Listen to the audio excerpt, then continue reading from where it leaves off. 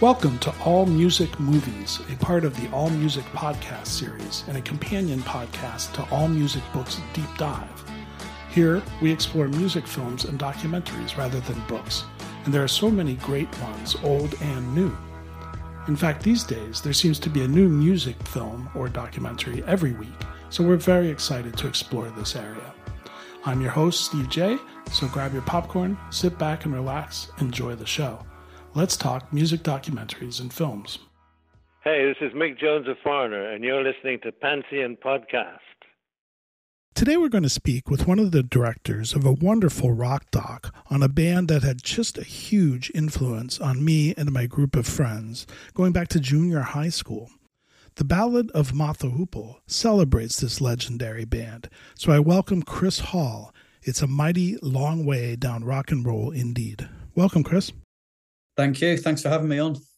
Definitely. I was so psyched years ago when I found this movie. They're a legendary band, and they had a tremendous impact on music. Everybody knows all the young dudes. And your film, to me, will be certainly a definitive word on this band as far as docs go. And I'm just curious how that feels. I don't know, really. I mean, I'm never 100% sure on the word definitive, because it sort of only takes another person to come along and make another film. And, right. There's another version of events. But, certainly when we made this and when we made anything else as well, there's a sense of sort of responsibility that you've got to do the band justice. You've got to capture them well. You've got to get across what it is that made them such a great band, what it was that people sort of identified with. It's a sort of honour to be able to tell some of these stories, but it comes with a responsibility that you don't want to mess it up, and that's always kind of like the target, really. Well, I don't think it's possible to make it pedestrian or dull when you interview everyone except for Pete Overend Watts, but that's part of the legacy. Is these guys? I just looked it up because he's touring again. Ian Hunter's 83, and you've got all of these guys telling their story, which I think is just great.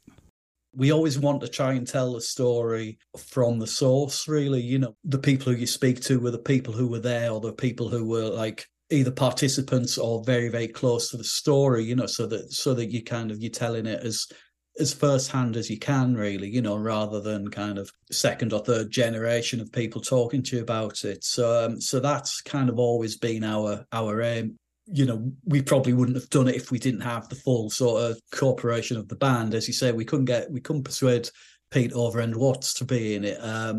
He just didn't fancy being on camera, being in a documentary, which I kind of understand. And it was it was a shame that we didn't have him, but you just kind of have to deal with it and tell the best story that you can with the people who you've got to tell the story. And obviously with pretty much everyone else in the band from the original lineup, and then obviously the later lineups, with the exception of Mick Ronson, obviously, then, we had kind of like, the foundation of being able to make a thorough kind of film and get everyone's viewpoint across.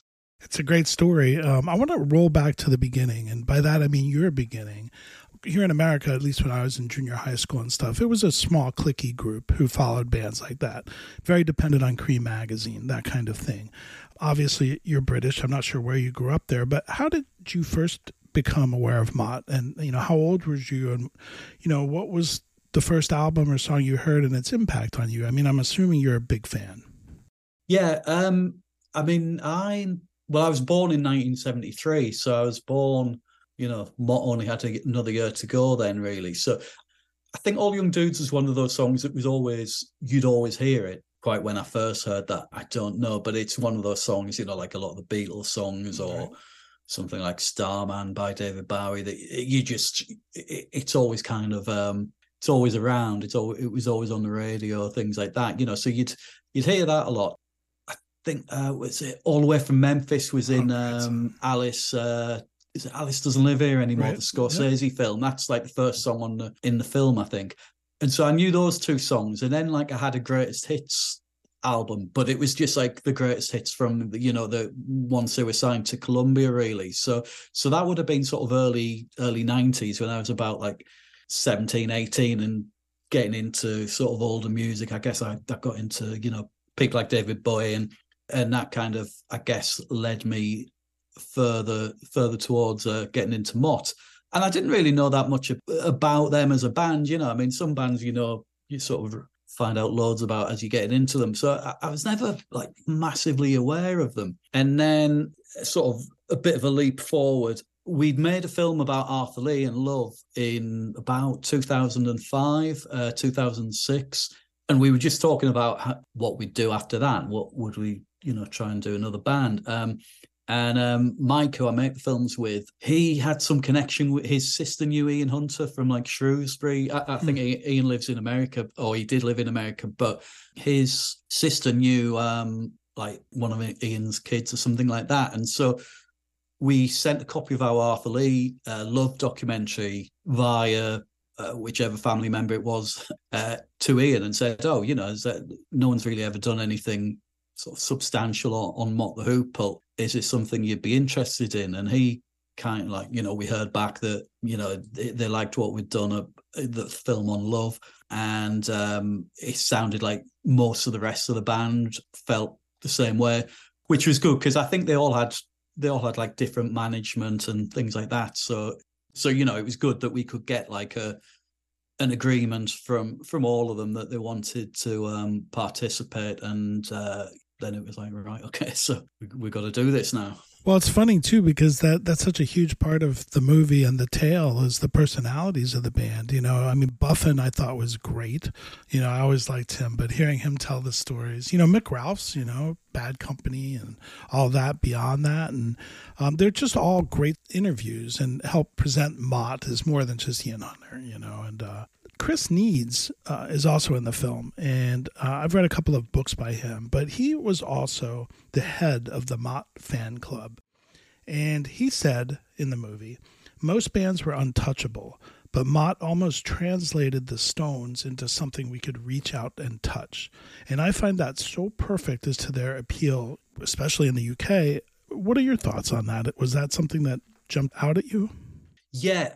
But one thing sort of witnessing them live was you could sort of see that kind of the power of the band and that kind of being in the same room as that music and that sort of elemental kind of like rock and roll sound. And it had sort of real power to it. It was genuine, full on rock and roll. There was nothing kind of fake about it. And I think live, that was where they were at their best.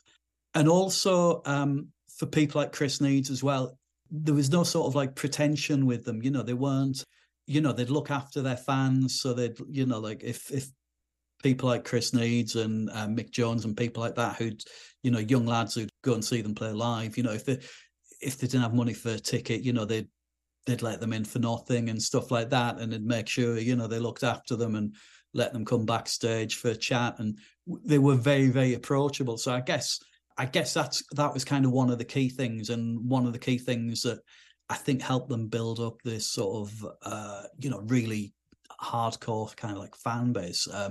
Because not only did people like identify with them as a band, but they'd go and see them, and the band would kind of go out of their way to treat them well. And obviously that makes a huge impression on you when you're that age, 15, 16. Yeah, of course, yeah. Like to see someone who you kind of witness on stage and for them to treat you well. So, and MOTT were the real deal, they were yourself, just a great rock and roll band, Definitely. And to steal some of the lyrics from one of their songs, they were all just one of the boys, and they fit in very nicely into that.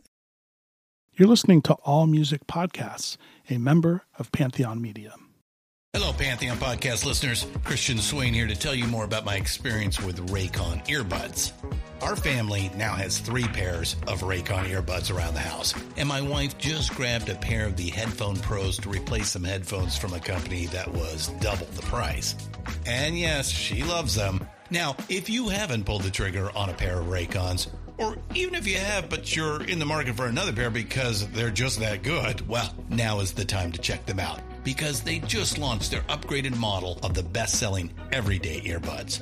With Raycon's upgraded everyday earbuds, now you also get active noise cancellation, ergonomic design, and multi-point connectivity that lets you pair with 2 devices at once. New quick charge function, 3 customizable sound styles, plus awareness mode. Available in a variety of vibrant new colors to complement any and all skin tones. I even have a pair of earbuds in a cool green color.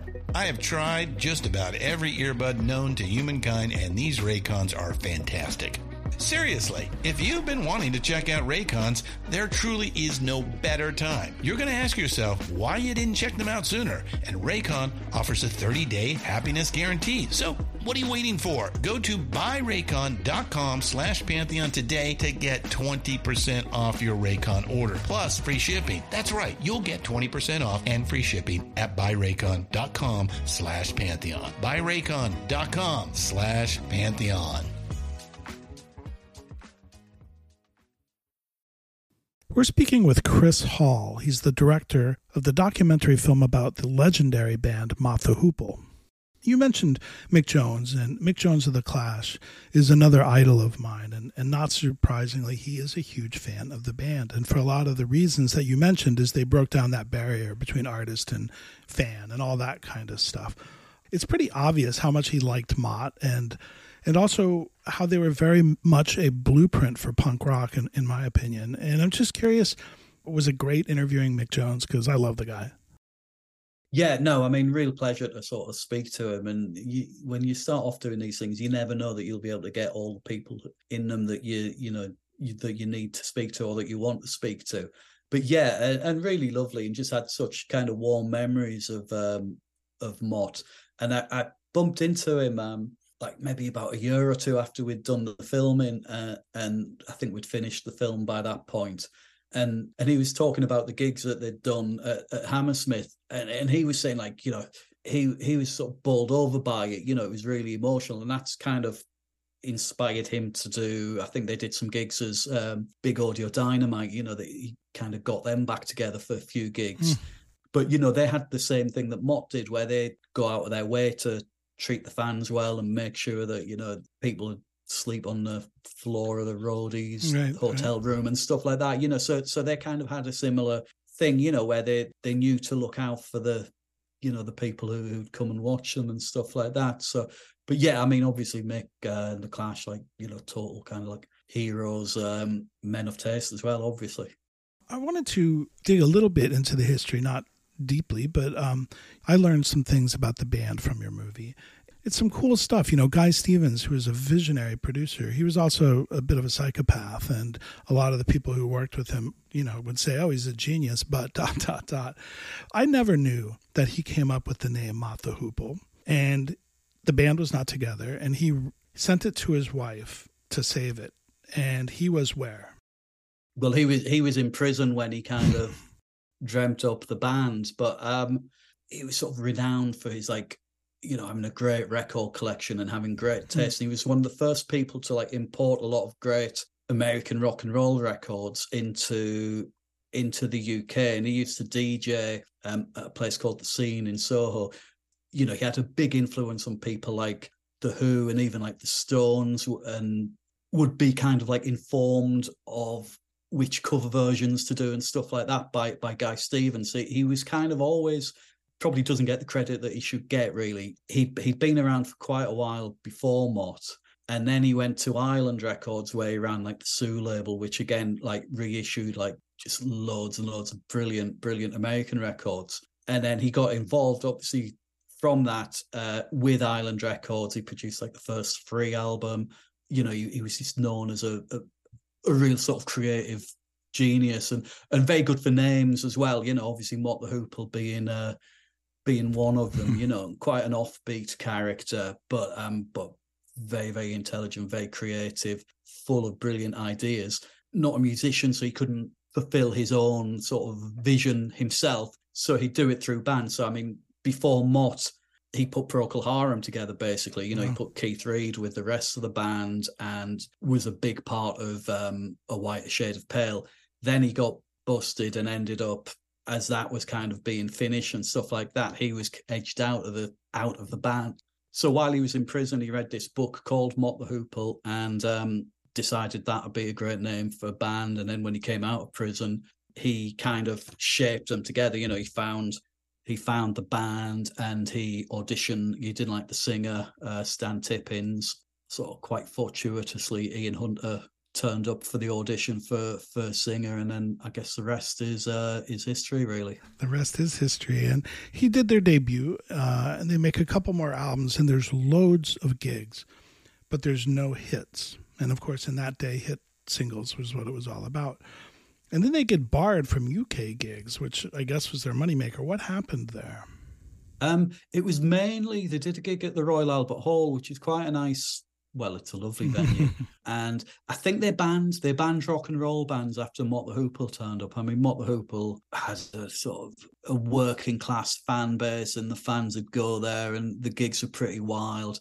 The people going to see them would kind of go and let off steam. And I think, chairs got smashed and bits of the ceiling started crumbling and things like that. So they got rock and roll music banned from the Royal Albert Hall for quite a while, which obviously good publicity for the band. But yeah, I think they were still able to gig elsewhere, but Royal Albert Hall was the one of the more luxurious venues, and they didn't want them back after that.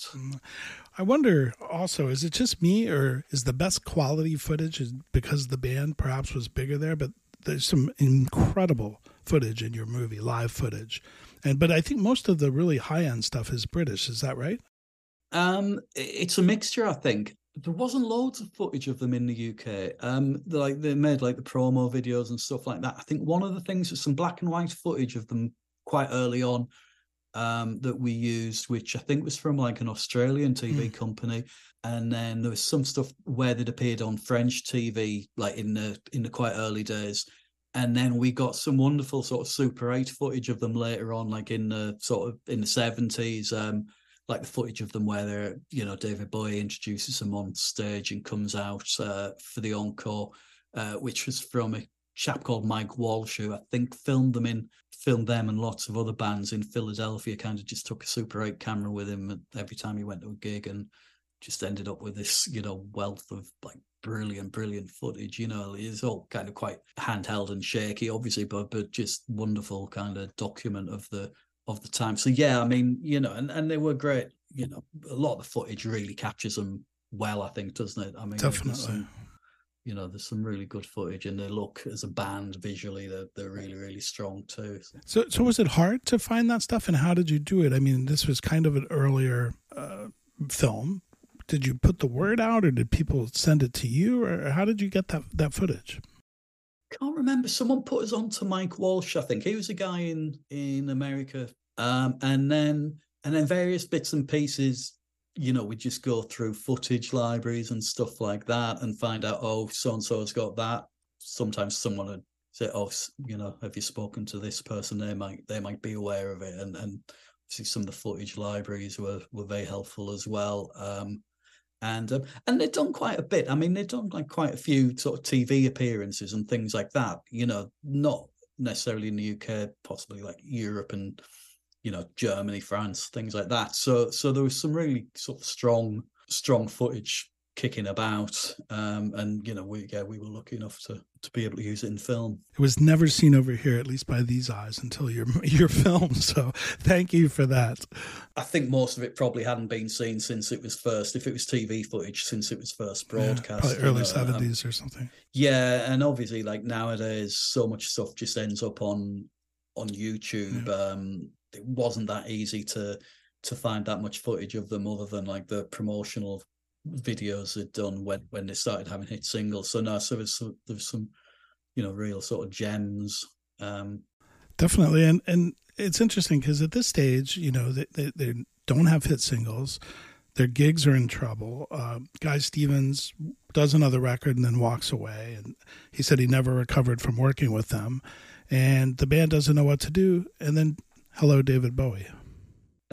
Yeah, I mean, I think they felt they'd sort of run out of road, really, and that was, I guess, they did break up when they were in Zurich in, what was it, 72, the dates on the song itself, isn't it? But But yeah, I think they just felt that they weren't getting anywhere. Their record label had other things going on. They like had huge success with other acts, and MOTT HOOPLE weren't really doing anything. So, and also Guy was able to put them together because because of his position within Ireland. He had such a sort of key role in establishing Ireland from, and changing it from being like it started off as a sort of company putting out Jamaican reggae stuff. Right. And then, through things like Spencer Davis Group and then Traffic and what have you, became like, a hip kind of rock and roll.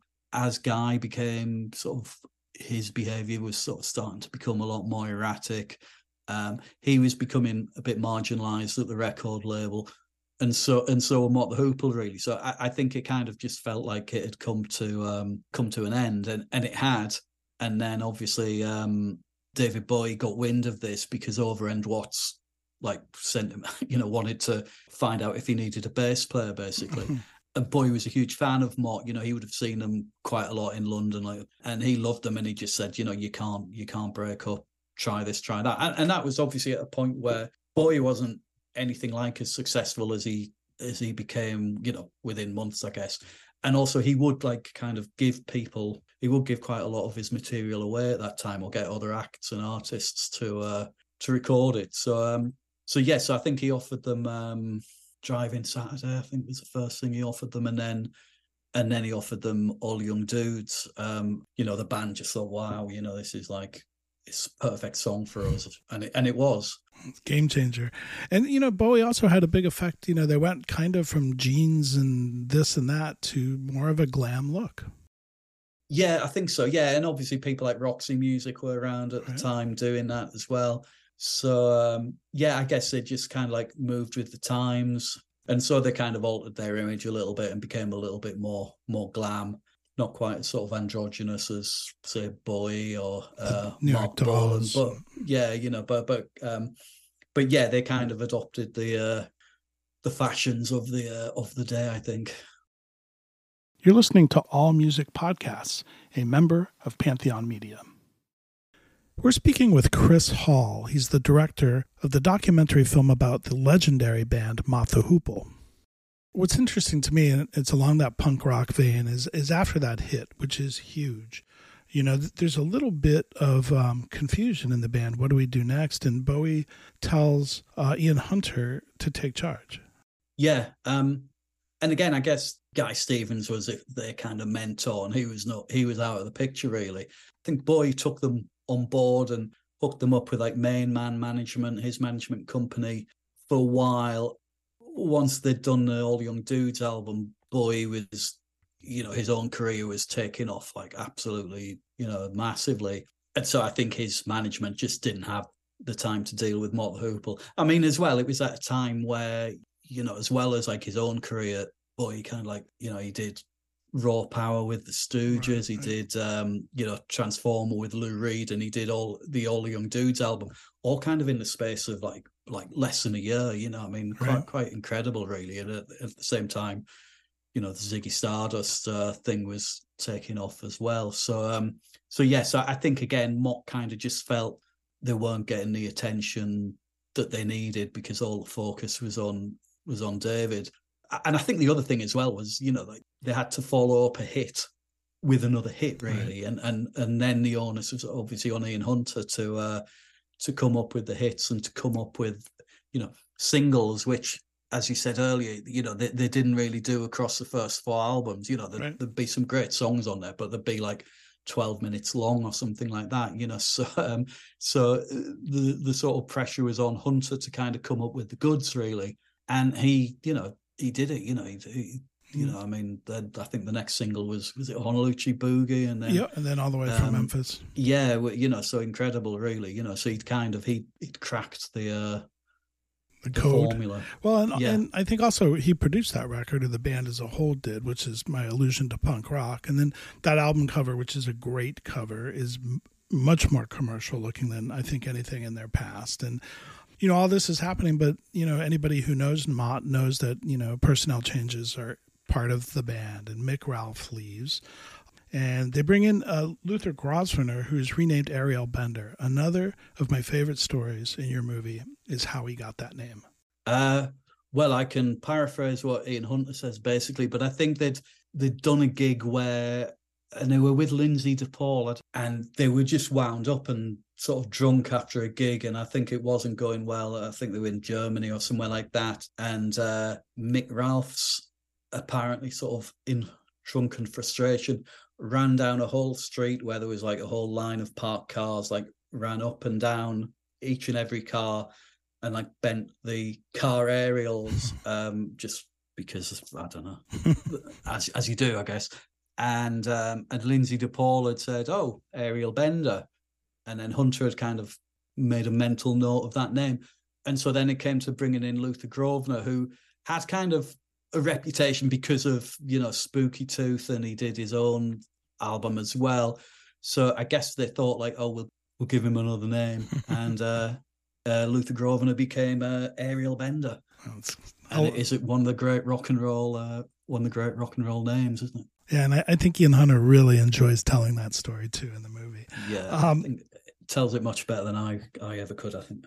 Definitely. Of course, Bender leaves too, and of course, with the Bowie situation, who replaces him? Well, yeah, I mean, Ronson comes in after the lost Mick Ralphs, which obviously was a huge kind of bloke, such a great guitarist. And then I think Ariel Bender comes in and he adds a bit more sort of showbiz to the stage shows, so he's a bit more of a flamboyant performer. So I think their live act kind of goes up a notch when he joins the band in some ways, because he's a bit more showy and he's a bit more flash. And as a spectacle, I think things, he added a huge amount to the band. But then I think Hunter has said himself, he always kind of needed a foil in a band. He needed someone to kind of bounce off, and he was good pals with Mick Ronson. And I can't even remember if we put it in the film, but I remember talking to him about the song Sea Divers on the All Young Dudes album, and he's just talking about how he kind of knew what he wanted to do, explained it because Mick Ronson was involved in sort of the production of the record to a degree as well, along with David. And Ronson just kind of came up with this brilliant sort of arrangement for it, explained it to the string players and what have you, and just did a fantastic job, and it's one of the best MOTT the Hoople songs, really. So I think obviously they knew that Mick was like, Ronson was just like such a huge talent. Since he'd stopped working with Bowie, he had his solo career going, but he didn't really want to be a solo artist. He preferred to be in a band, and obviously at that point, it seemed like the perfect fit. Yeah, I wanted to also mention, and I think it was back with Ariel Bender, but there's that 7-night run on Broadway that had the marionettes hanging from the ceiling, and I love the MOTT the Hoople live album. That was one of the formative ones for me. And I have to say that, on the cover of that, you can see the marionettes in the background. I've never seen footage of those shows until your movie, and it was just amazing. I've got a feeling that the footage we use isn't from Broadway, not wanting to shatter any illusions. But it had the marionettes. But yes, it was on that tour. Yeah, you could just about make out the marionettes in the background. But yeah, it was on that tour. Supposedly there was we could never find this bit of footage, but supposedly there was like a New York kind of like local news type piece on those shows, because it was obviously such an unusual thing, a band playing on Broadway. I mean, now obviously like Springsteen's done it and it's not such a unusual thing anymore, but so that was I think that was as close as we got. Yeah, but yeah, again, like they'd gone quite, they were throwing everything at it really to make the show as big a spectacle as I think they could at that point. And speaking of throwing everything at it, as we get kind of to the downward arc of the band, unfortunately, I mean, there's stadium gigs, there's MSG, and then Ian, and I believe it's from the hospital, as someone in the film recounts, he just says, "We're done." And the tour is canceled. And the band is done. And this is their whole career is a period of just under 5 years, I think. Yeah, which I guess is in those days isn't a bad run, is it? Now, like, you're just getting started. Yeah, I mean, now a band would probably do like if they were together for 5 years, they'd probably get like 2 albums out in that time. I think, with MOTT did 7. I think a lot of it was to do with when they brought in Mick Ronson. I think he was kind of just eager to get on with things quite quickly. He was keen to prove a point, and he wanted to get to work with them as quickly as possible. And I think Ian kind of had a similar mentality, but I think other people in the band, where they'd been in the band for 5 years, and a lot of it was, hard slog, they bought houses and stuff like that. And I think they possibly just wanted, at that point when Ronson joined, they didn't have the same sort of motivation to get on and do things quickly as Ronson did. So that was causing quite a lot of stress. There was a situation where Ronson was still had separate management because he still had his solo career going. So kind of formed a crack in the band, really, that you had Ian and Mick, and then the rhythm section of Buffin and Overend kind of started to feel quite separate from it, I think. And I don't know, I think Hunter, well, he was in hospital because he due to the stress of the situation, really. And obviously it was on him to keep on coming up with the new material, and because him and Ronson did obviously work in a band. It's a shame that it kind of didn't quite work out with Ronson in MOTT, because the potential was the sort of superstar guitarist joining a already great rock and roll band, but didn't work out. Yeah, and during that sequence where they're all talking about the breakup, I couldn't help but see kind of the disappointment maybe, or surprise even, but they all are kind of looking down and telling the story of the end and kind of shaking their head, which, again, from a U.S. fan's perspective, I was shocked and stunned. And, I have to point to Chris Needs once again. He says in the movie, and I can't say it any better, I came of age with MOTT. They were my growing up, and I owe a lot of my growing up to MOTT. And then when they split, I felt like I was out on my own in the world. And I'm guessing, especially amongst the UK fans, they all felt that.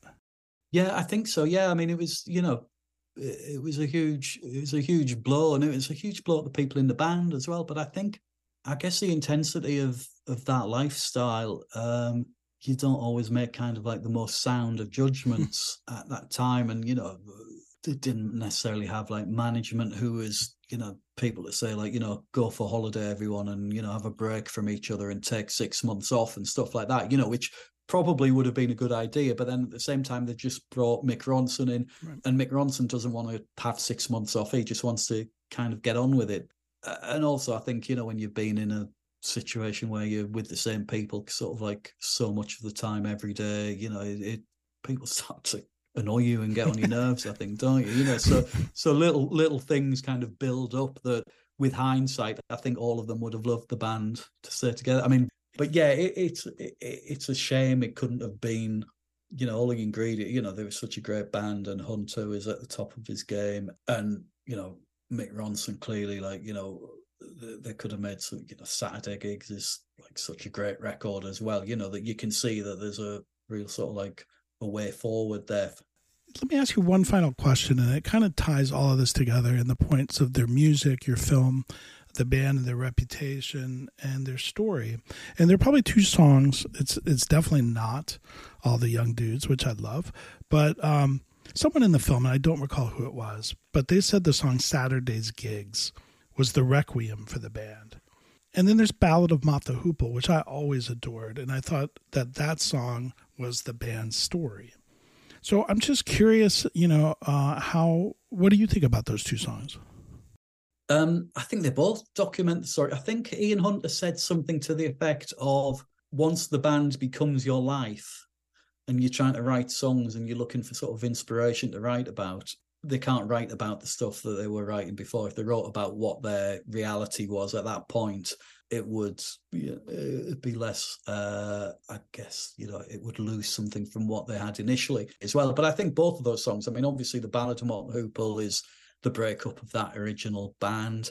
Saturday Gigs is kind of feels like the breakup of the end of the final version of MOTT the Hoople. I mean, funnily enough, on the subject of sort of Ian's songwriting and starting to come up with the hits when after Bowie had finished, they did a tour just after they'd split up in Zurich in 72, before they did All Young Dudes.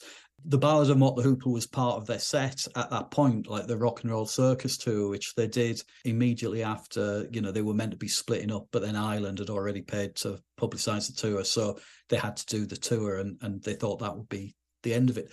But he'd already written the Ballad of MOTT the Hoople then, so that was kind of like before the Dudes album, and obviously it didn't appear on the record until the MOTT album. So Hunter's songwriting at that point was really kind of like he was starting to, be able to get it down. I think he would say that he didn't know that Saturday Gigs was like a requiem for the band. But you listen to it now, there is that element of kind of finality. Like, yeah, there's sort of nostalgia for what was going on down the years and stuff. Yeah.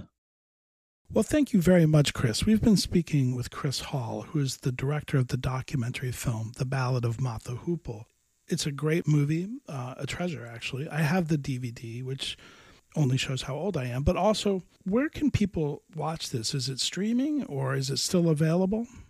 It's not streaming, no. You can still pick up the DVD. I think when we made it, streaming wasn't really a thing, so we didn't clear it for streaming, basically. So that's why, and it's probably not worth us clearing stuff now to stream it. So it is still, there's still DVDs kicking about and what have you. I mean, much as they say the sort of DVD market is dead, like if I could buy a film on DVD, I still do, really, because things, I think for streaming as well, so many things will be on a platform for like a year or so and then they're not available anymore. Right. So much as it's hugely convenient to stream these things, I still like to sort of own something as well. But yeah, obviously next time we make something, we will streaming is the way forward. Well, especially with the DVD, and I would tell everybody search it out, please, because it also has some brilliant reunion footage on it that is just amazing, and it's a great movie. And thank you for your time, and thanks for the movie. No, thank you very much for having me on, and it's brought back some good memories, actually. All Music Movies is part of the All Music Podcast series and a proud member of the Pantheon Podcast Network.